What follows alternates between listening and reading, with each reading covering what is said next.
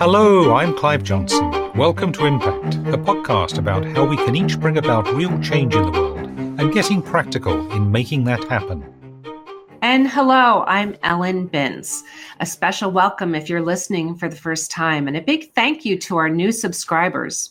Each week, we look at one aspect of how we can connect our hearts to offer healing for others with our collective intention, prayers, and meditation, and talk about the critical happenings in our world that need our attention right now, some of which may not be making the headlines where you are. And as we are coming to the end of 1 year, and the first month of, our very first month of this podcast, we thought we'd take time this week to look back over 2023 and to review some of the good news stories, some of the things where our impact has really made a difference. And before we do that, let's take a look at gratitude and what it means to us, to our communities, and to the world. So, admittedly, as we listen to the world news, sometimes it feels difficult to hold a sense of gratitude in our hearts. However, if we look beyond the noise of the media, there are many stories that are inspiring, hopeful, and uplifting. We've gathered some of them as we look back in the year, as Clive said. So I took a dive into researching gratitude and all that it implies. There's a plethora of information out there for us to absorb, and I highly recommend a Google or two on the subject. So let's take a look at what a state of gratitude does, as I said, for an individual, for a community, and for the universal unified field.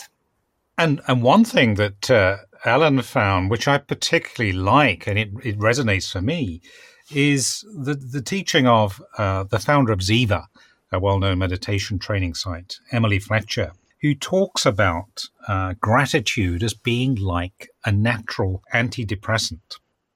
So rather than taking your tablets every morning, the doctor might prescribe, if you have a gratitude practice every day, that can actually have the same effect. And this isn't just wishful thinking.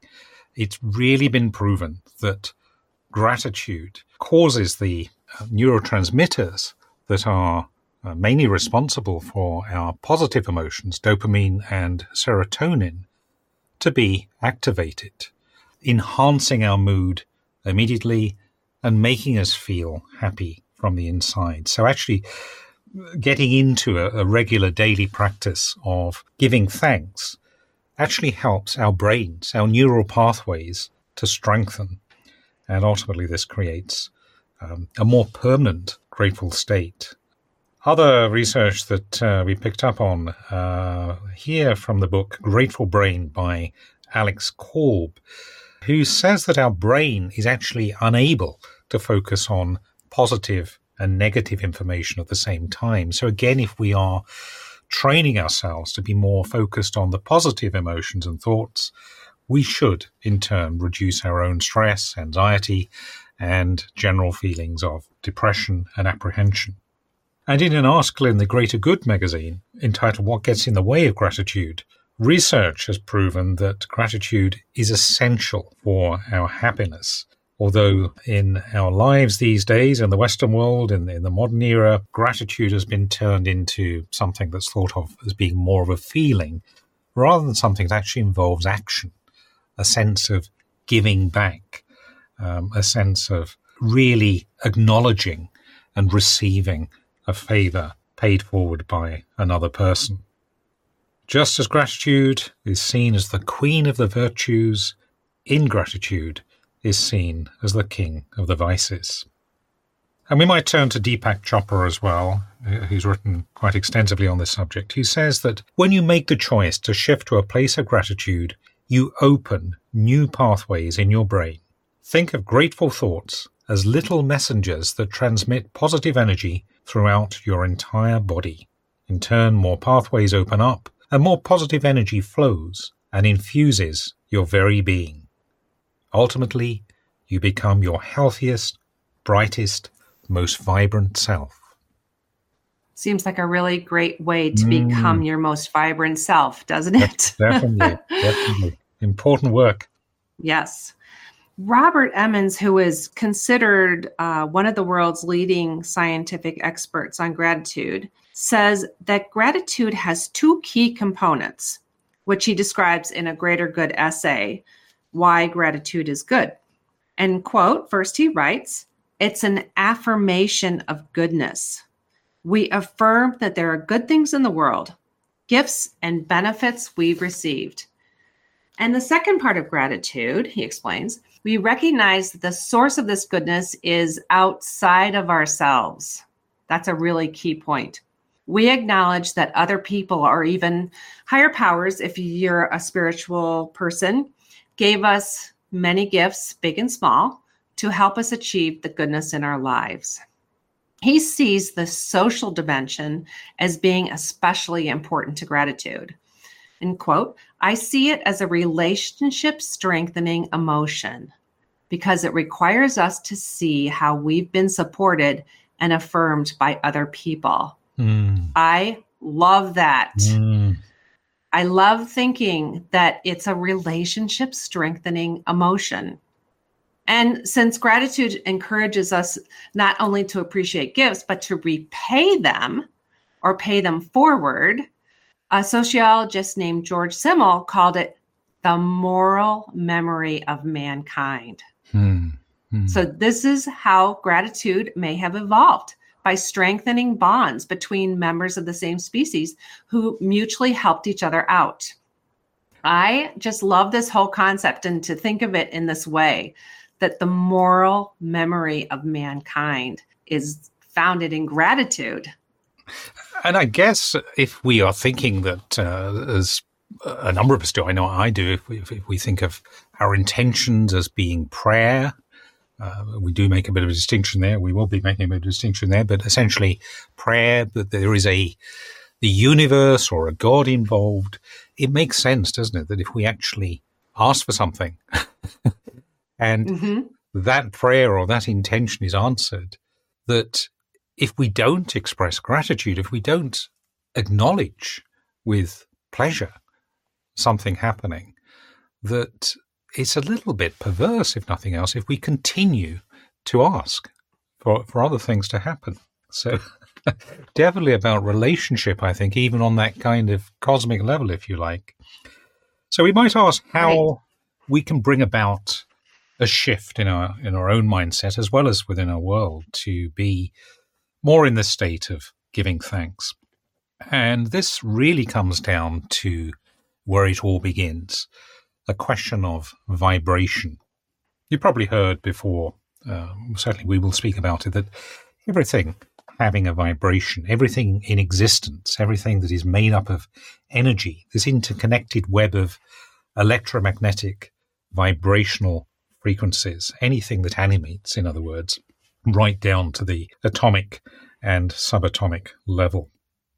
And as you may know, the faster something vibrates, the higher frequency it has. Now, there's actually been at least one attempt to put together a kind of guide to the frequencies of different emotions, a so-called emotional frequency chart. This was put together following research by the psychiatrist, Dr. David R. Hawkins, and it's presented in his book, Power versus Force. One of my favorite books. I don't think I've read that one, actually. Oh, it's fantastic. We definitely have to put that one in the show notes, aren't we? I'll put that on my New Year's reading list, amongst others. No great surprise, of course, the highest frequency is associated with love, but gratitude comes very, very close behind that, according to the chart. What he calls appreciation vibrates at around 540 megahertz. So that's a very high frequency. And another researcher, this time biophysicist Glenn Rain, has found that a state of heart coherence can actually repair, this is incredible, and activate our DNA. So in other words, when we are having positive intentions and we are expressing gratitude, we actually enable ourselves to heal. And one other fascinating fact that Ellen unearthed, which really is mind-boggling, this comes from the University of Kassel in Germany, where researchers found that while the average person emits 20 photons of light per second, someone in a state of loving kindness or appreciation emits a phenomenal 100,000 photons per second. So when we talk about this, amazing, it is this exponential gap difference. There you are. That's being shown in the laboratory. Exactly. So let's focus our attention and intentions on a state of gratitude for all that has happened in 2023 and put some very high vibrations into the world. Absolutely. You're listening to Impact, a podcast for anyone who believes in making a difference in the world through prayer, healing, and sending intention out into the world. Join us as we focus attention on where healing is needed right now. Together, we change our world.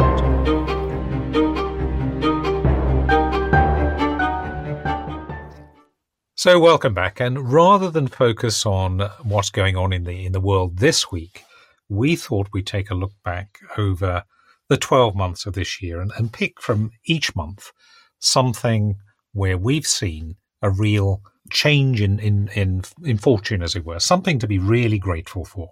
So going way back, first of all, to January, and this story was being reported at the time in Nigeria. Gunmen armed with AK-47 rifles had abducted more than 30 people from a train station in Nigeria's southern Edo state. Some people had been shot in the attack, and at the time the military and the police, as well as quite well-established vigilante network in Nigeria, were intensely searching for the kidnapped. Insecurity is a real problem in that country, with Islamist jihadist insurgencies in the northeast, bandits in the northwest, and often there being reports of clashes, kidnappings, and villages being ransacked in other parts of the country. Just 2 weeks later, so this was before the end of January, there had been good news. Officials announced the release of the remaining hostages following that kidnapping.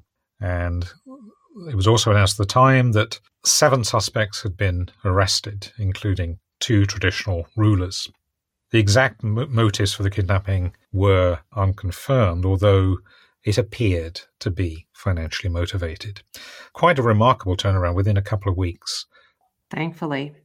And February saw the end of Marburg virus disease in Equatorial Guinea. An outbreak of Marburg virus disease, which is also called MVD, was confirmed on February 13th in the northwest part of Equatorial Guinea in the province of Kitem. And I hope I'm saying that right. I apologize if I'm not. So this was the first Marburg epidemic in the country and the first time the disease was detected. But in June, there was an update.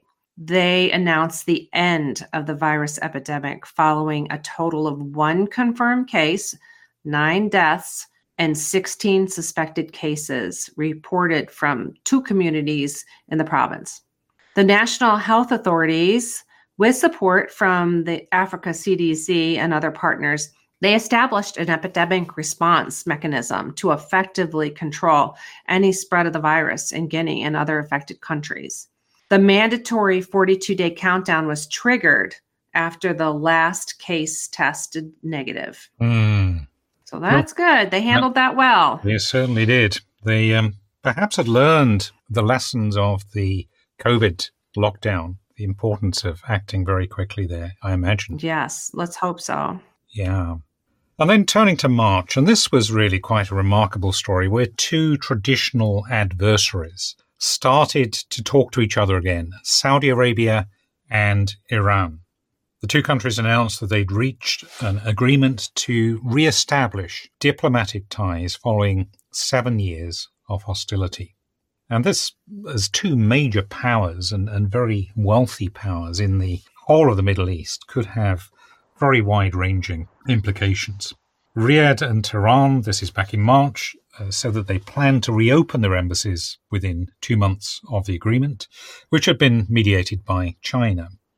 They also said that they plan to re-implement a security pact, which had been agreed 22 years previously, in which the two countries had agreed to cooperate on such things as terrorism, drug smuggling, and money laundering, as well as trying to revive trade and an exchange of technology know-how.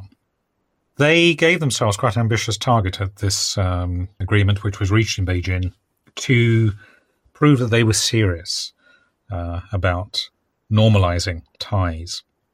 And this was all happening at a time when Iran was increasingly being isolated on the world stage. And also Saudi Arabia has been showing signs of changing its foreign policy in favor of diplomacy instead of confrontation.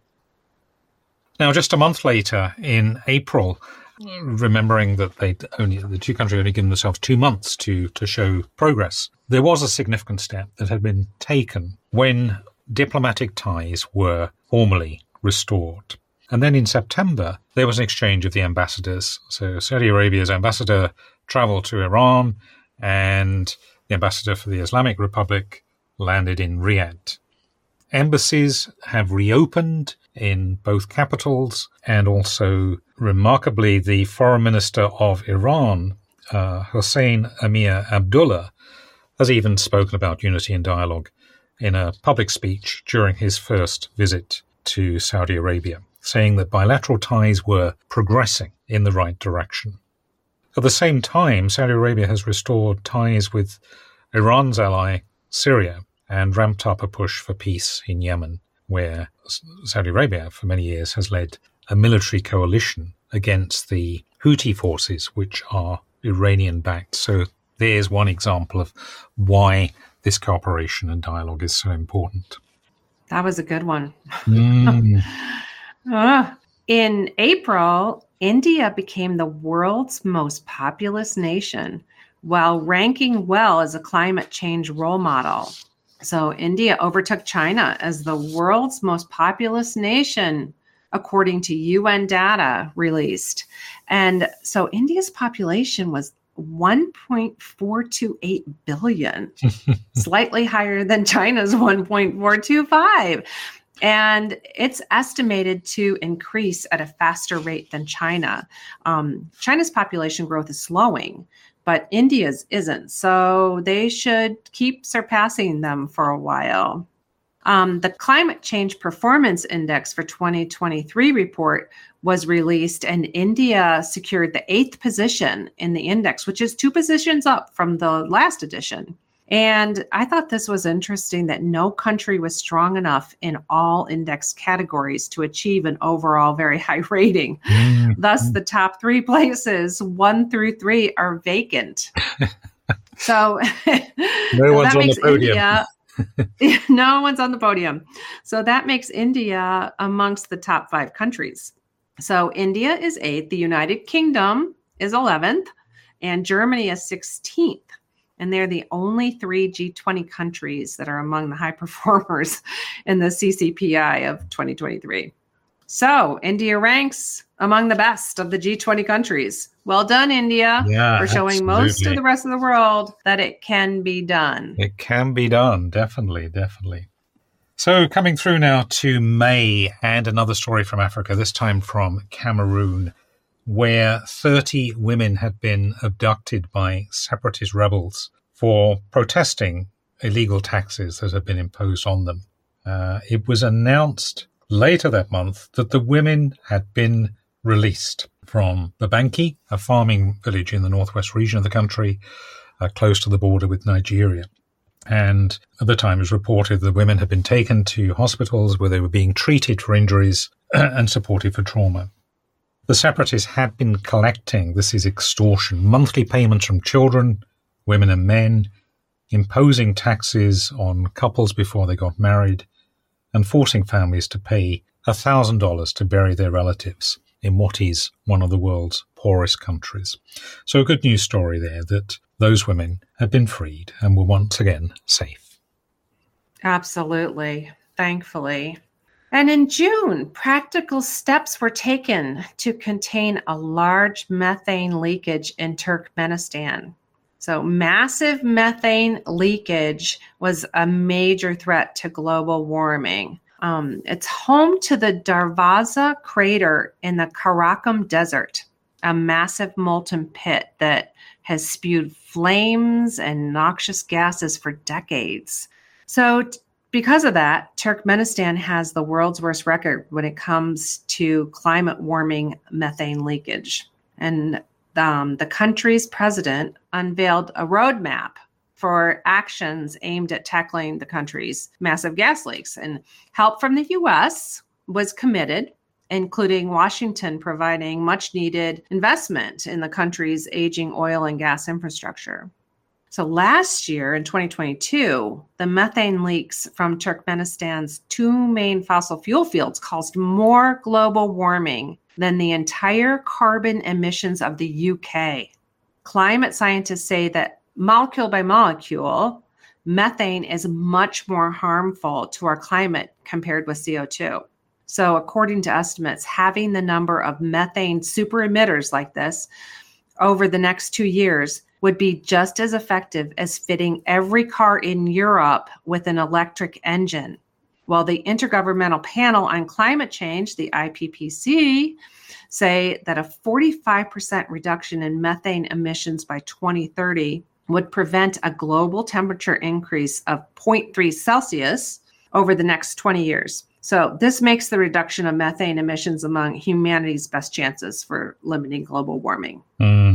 And in December, COP28, which we just talked about a few episodes ago, Turkmenistan said that it would join the global methane pledge led by the U.S. and European Union. And the agreement includes more than 150 nations that have promised to reduce global emissions of the potent greenhouse gas 30% by the end of this decade. So foreign petroleum engineers are now on the ground in Turkmenistan, laying the groundwork for a plan to curb the nation's giant methane emissions. And technical experts are working closely with state-owned oil and gas company, according to a Bloomberg report. I knew nothing about this huge leak until about a year ago, and it's extraordinary given how critical it is. Yes, I mean those are incredible statistics that they talk about. Exactly. Wow. Really wonderful that Turkmenistan has opened itself to the world, essentially, and invited in support and is really addressing this. And also the state oil and gas company as well, which often they have had a lot of power in preventing this kind of work. And another good news story that actually came out of COP28 as well, isn't it, actually, that we Yes. we should give thanks for.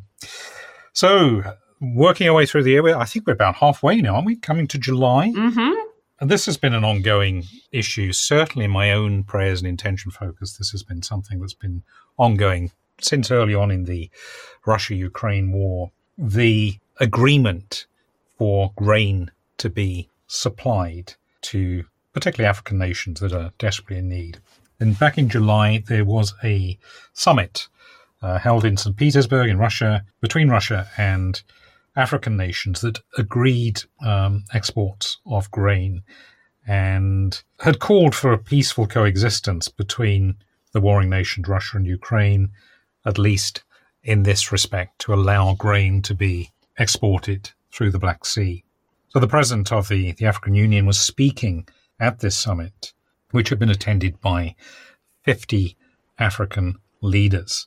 And Russian President Vladimir Putin promised Russian grain support to Africa following its withdrawal from a previous grain deal agreement earlier in the month. By November, it was being reported that this agreement was actually being put into place. Russia's agricultural minister said that Moscow had begun free shipments of grain, which totaled up to 200,000 tons to 6 African countries. And according to a statement on Telegram, Dmitry Patrushev said that ships headed for Burkina Faso and Somalia had already left Russian ports, with additional shipments to Eritrea, Zimbabwe, Mali, and the Central African Republic soon to follow. And in August, an oil slick disaster off of Yemen was averted. So the UN began siphoning 1 million barrels of oil from a decaying supertanker off the coast of Yemen that was thought could crack and explode at any moment.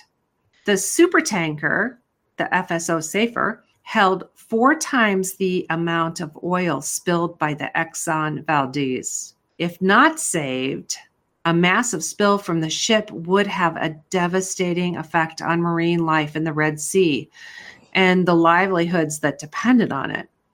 So the FSO Safer had been moored off of Yemen's west coast for more than 30 years and was being maintained prior to the conflict in the country, but it was now judged beyond repair. So there was an update. The rescue took place, and it prevented the immediate threat of a massive spill in the Red Sea. And the UN Secretary Antonio Guterres welcomed the news of the successful transfer of oil aboard the FSO to a replacement vessel, thus avoiding what could have been a monumental, really monumental environmental and humanitarian catastrophe. Wow, I hadn't heard that story. No, and it's mind-boggling again, isn't it, to think that, this had 4 times the amount of oil. And you imagine the disaster of the Exxon Valdez, if this had spilled into the Red Sea, which again is very important coral territory as well, it's just mind-boggling. And a consequence of a war. That this ship had been left moored, and of course, because of the danger and the inability to deal with the salvage operation, it really came to this critical point before action was taken. So grateful that they could salvage that. Exactly. I mean, it was apparently quite a delicate operation. Well, I imagine it's always going to be, but it was a real touch and go operation. So again, a major world disaster that was averted there. And in September, again, our friend, we often hear his name spoken, the UN Secretary General Antonio Guterres, welcoming the opening of the Bab al-Hawa border crossing in northern Syria, border crossing with Turkey, following an agreement with the Syrian government. There are still, after more than a decade, more than 4 million, or I should say around 4 million refugees living in that rebel-held enclave of Syria, close to the border, totally reliant on aid and medicine deliveries, a real vital lifeline. And this corridor, as it were, had been created back in 2014, but had been closed for several months this year. Now, through November, we were receiving an update that Syria had extended its permission, its agreement to the United Nations to deliver aid into these refugee settlements via 2 border crossings into Turkey through at least until February next year. And the UN said that already this year more than 4,000 trucks carrying UN aid had used the Bab al-Hawa, Bab al-Salam, and al-Rai border crossings. So it was striking me here that if you picture a map of the Mediterranean, the east coast of the Mediterranean, you have Syria, pretty much the north side of that coast, and Gaza at the south. And at both the most northerly extreme and the southerly extreme, there are hundreds of thousands of refugees reliant on aid deliveries through the border crossings in what are very obviously unstable conditions. Quite a terrifying thought, really. But reason to be hopeful here that, in the case of Syria at least, and for the short term at least, those border crossings are open, and not just hundreds but thousands of trucks are getting through with that vital aid. 4,200 trucks is a huge amount of aid. And I'm thankful that could get through. But to think that that's probably not all the aid that is needed, it's mind-blowing how much the refugees are in need. So yes, very thankful that they get through. And many have been there for, more than 10 years now. Oh my gosh. living in tents and makeshift accommodation. Yeah. Often outside of the gaze of the world, of course, because our attention, understandably, has been directed much further south to Gaza and Israel. Yeah. Oh, well, on to October. There was a new pledge from nations for coral reef protection. So the Center for Global Discovery and Conservation Science in the Yulee Ann Wrigley Global Futures Laboratory and a leader of the largest coral reef monitoring program on the planet found a study that there was a strong correlation between what has been dubbed over-tourism and significant coral reef degradation based on extensive research off Hawaii. So coral reefs, as you were talking about just a minute ago, the importance of them, Clive, found in over 100 countries and territories globally, underpin social biodiversity and provide important economic, social, recreational, and cultural benefits. 800 species of reef-building corals create habitats that harbor an estimated 32% of all named marine species, excluding microbes and fungi. 91% of marine species remain undescribed. 30% of fish are associated with tropical reef environments. And recent estimates suggest that more than 90% of coral reef species have not been named, and that total reef species numbers exceed 800,000. So coral reefs have come under increasing pressure as a result of rising marine pollution, destructive coastal development, and fishing fleets. But they're also suffering because of rising sea temperatures, which cause coral to expel colorful algae living inside them. And it's a phenomenon known as bleaching. So scientists predict that even if global warming is maintained at 1.5 degrees Celsius, up to 90% of coral reefs might disappear by 2050 due to prolonged ocean heat waves. In October, at the Singapore conference, countries pledged to raise $12 million to fund coral reef protection. This Alliance of Nations said at the conference that members would raise this money to protect coral reefs from threats, like we talked about, as pollution, overfishing. But experts warned the funding would only be a drop in the ocean unless broader climate risks are addressed. The International Coral Reef Initiative, ICRI, said it would secure public and private investment to help conserve and restore coral ecosystems, which sustain a quarter of the world's marine species and more than 1 billion people. So, coral protection and restoration is central to the UN Decade and Ecosystem Restoration, geared towards the restoration of degraded and destroyed ecosystems to enhance food security, clean our air quality, secure water supply, address the climate crisis, and protect habitats that support life on Earth as we know it. And the UN development also puts a spotlight on coral reefs to inspire advances in science, technology, and to improve ocean health. So this may be a drop in the ocean, as they say, for what's needed, but it is a step in the right direction.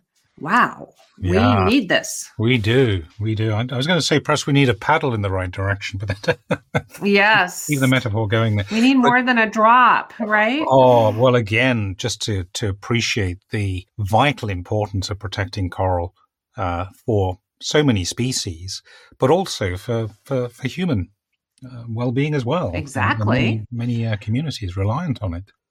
Now, a quarter of the world's marine species and more than 1 billion people. It's extraordinary, isn't it? That's mind-boggling again. So we're coming nearer to where we are now, and this is a story that is still fresh in my mind. And I have to say, this was definitely, when I heard the outcome of this, it was one real moment for gratitude. And as we were saying earlier, that sort of sense of appreciation.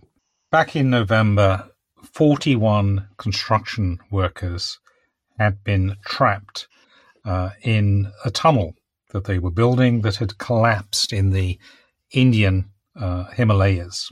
The workers had been stuck underground, working in this very hostile environment way up in the high mountains in Uttarakhand state since the beginning of November, and facing particularly bad weather, thunderstorms, low temperatures, which had frustrated rescue operations.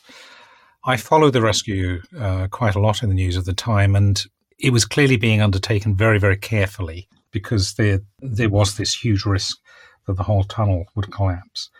The rescuers managed to get water, light, oxygen, food, and medicines to the men whilst they were waiting for a permanent breakthrough through a narrow pipe.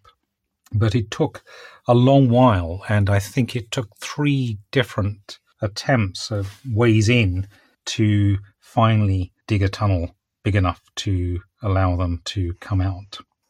By the end of November, we learned that all 41 men had emerged, smiling, dazed, but alive from this, what must have been a terrifying experience.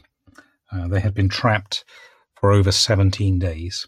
And as I say, I think for me, this was one of the most happiest stories I remember from this past year, maybe because it's quite recent. But that all 41 came out was remarkable. They were very careful about how they did that. And I think that paid off, of course. Definitely. And actually where I was focusing my time, I don't take responsibility. As we always say, we know that many, many people will be praying and sending intention and so on. But I have no doubt that each one of us that does that will have made a difference. And certainly that one of the focus for me was on that line, taking a very specific focus that those who were involved in the rescue operation would be very wise in their decision-making and how they approach this. And clearly they were. Your intentions paid off, yes. And in December, I think we're happy to report about the release of 110 hostages that had been held in Gaza. So we know that the hostages were taken prisoner during the October 7th attack on Israel. And 78 of them that were released were Israeli women and children. And they were freed as part of a deal between Israel and Hamas. 3 of them were Russian Israelis, 2 women and 1 man, not included in the deal. They were also released. And 5 Israelis had already been released in October. So 23 Thai hostages and 1 Filipino were also freed as part of a separate deal between Hamas and the Thai government. So under the deal between Hamas and Israel, 180 Palestinians have been released from Israeli jails. But we know that 138 people are still being held as the Israeli-Gaza ceasefire has ended. And we, of course, pray for those 138 people that they are safely released, maybe even before the year ends, if not as the year begins. Absolutely. So much to give thanks for in a year in which many lives have been turned around by the power of intention and prayer. And we will, that our collective power will continue to grow in its impact and reach. This is what we're suggesting as our main intention to hold between episodes this week. Not just an intention, but giving thanks. As always, we'll put this in the show notes again.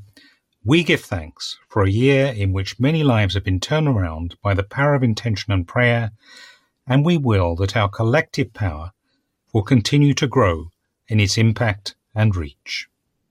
Yes, our collective power will continue to grow in its impact and reach. May it be so. May it be so.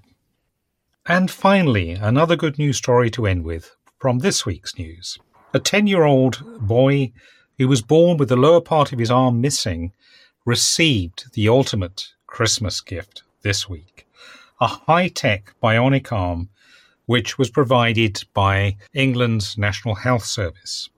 To keep the so-called hero arm, Harry from Lancashire had to go through a month-long trial in order to be able to prove that he can use the technology. and he only had confirmation that he could keep this wonderful gift just before Christmas. The arm was custom-made using advanced 3D printing technology, and he's able to read muscle movements in his forearm to create intuitive bionic finger movements, the real bionic man, bionic boy. And the good news is it means that he can now actually really enjoy his life with his friends. So he can get involved in two-handed activities like riding a bike and go-karting.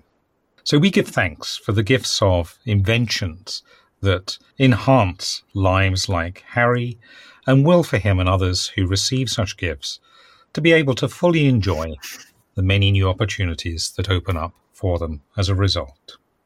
That's a great story, and it just shows where technology is going and the possibilities that are going to be happening probably within the next 10 years, maybe even 5 years. Absolutely. It's exciting. And 3D printing. What a difference that is yes. in this sort of field. Wow. Yes. That about wraps it up for this week and for this year. Remember, you can connect with us in the Facebook group and for live intention holding in Clive's Daily Insight Timer offerings, and with me in the Labyrinth Activist Network's Zoom calls. Details of how to hook up with these are in our show notes. Thank you for listening and for sharing with us and holding intentions. We look forward to connecting again next time when we will be focusing on intention, how to create an intention and how to use an intention. So join us then. And in the meantime, thank you, go well, stay safe. And remember, we are more powerful together. Impact is presented by Ellen Binns and Clive Johnson and produced by Impact Productions. Our theme music is by Chris Collins, and our logo artwork is by Auto Classic. Subscribe wherever you get your podcasts, and please leave us a review on Apple Podcasts, Spotify, Audible, or your favorite podcast provider. We're a non-commercial podcast dedicated to people of any faith tradition or none who yearn for healing in our troubled world. Please pass on the word so others may join us in making an impact. Thank you for listening.